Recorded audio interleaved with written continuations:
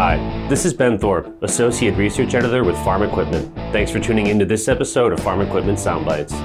In this episode, I sat down with Associate Professor at Loyola University Chicago, Peter Norlander, to discuss what exactly happens during union negotiations and why the first contract proposed during the Deere strike was rejected by 90% of UAW workers. Who is traditionally involved in labor negotiations? Are there boards that they elect or teams that speak with each other?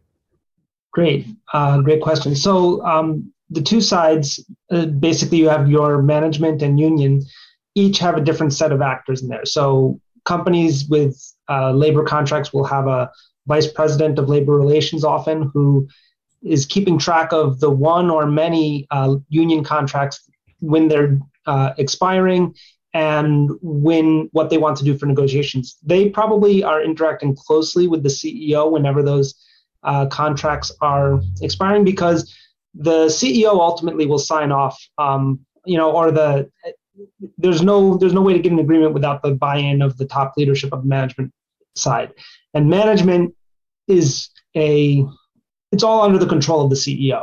So the board, maybe the board will be involved, but probably not. If it's a smaller contract, it may just be the VP of Labor Relations, and they'll just kind of keep the CFO and CEO in the loop. There are some companies that have dozens of union contracts, right? And a union can be as small as a handful of employees. So not every union contract is going to be high stakes. But on the union side, in larger unions, first of all, the majority of the workers will need to sign off on an agreement, and that's typically what they have in their internal constitution as an organization, is a right for workers to ratify any proposed contract.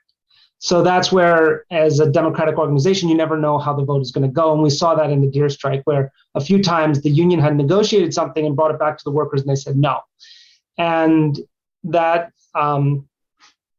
means that the workers' representatives, the union, must be in close touch with the union members themselves to effectively represent their interests.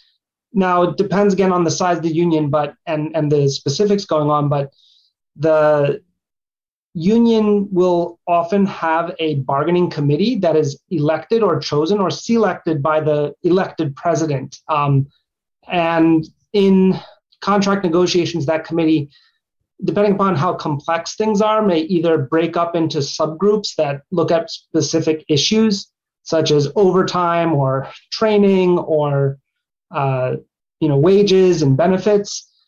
Or if it's kind of a group that, if it's not as complex, they can all handle everything.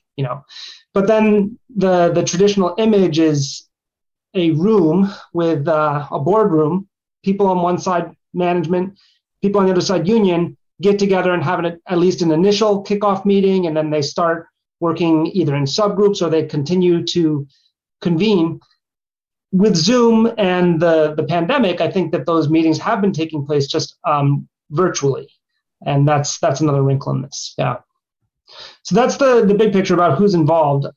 Anything more specific on that? I think it gets more complicated in the Deere situation and in large union organizations, because you have internal union politics and you have differences between locals and the national union. And ultimately, the president of the national union may be calling a lot of shots or may have a lot of power to call shots. But then if there's differences of opinion between the locals and the national, then you see a situation like Deere where they negotiate something and they think that it's a good deal for the workers. And then the workers say, no, that's not what we wanted. In your experience, is it common for a leadership team at a large union to agree to a deal that is then, as the first vote was 90% no, is that common in the world, or is that not common at all? No, that's not common at all. And I think that illustrates that the union had not been in close touch with the workers who were affected by the contract. And it's actually interesting right now in Illinois and in other states where public sector unions, well, it's actually across the country right now, since public sector unions they cannot collect dues without having members, and no member can be forced to pay dues. That's since the Supreme Court decision in the case coming out of Illinois. And the effect that that's had on public sector unions is to make the public sector unions very closely in touch with their members. And in the public sector, also in Illinois, the previous governor and legislature had put in some requirements that they have to get 70% or a supermajority in order to go on strike. And so you see things like the Chicago Teachers Union getting 90% of their teacher members to say that they're going to go on strike because they're very, very much in regular close contact with their membership. They're in touch with what their demands are. But in this case, you had a union national that was not very closely in touch with what the local workers were seeing. And I think part of that is the history here and the blindness perhaps in Detroit to the farm equipment and then, slightly different industry and affected workers. Yeah. That's all for this episode of Farm Equipment Soundbites. Thanks for joining us.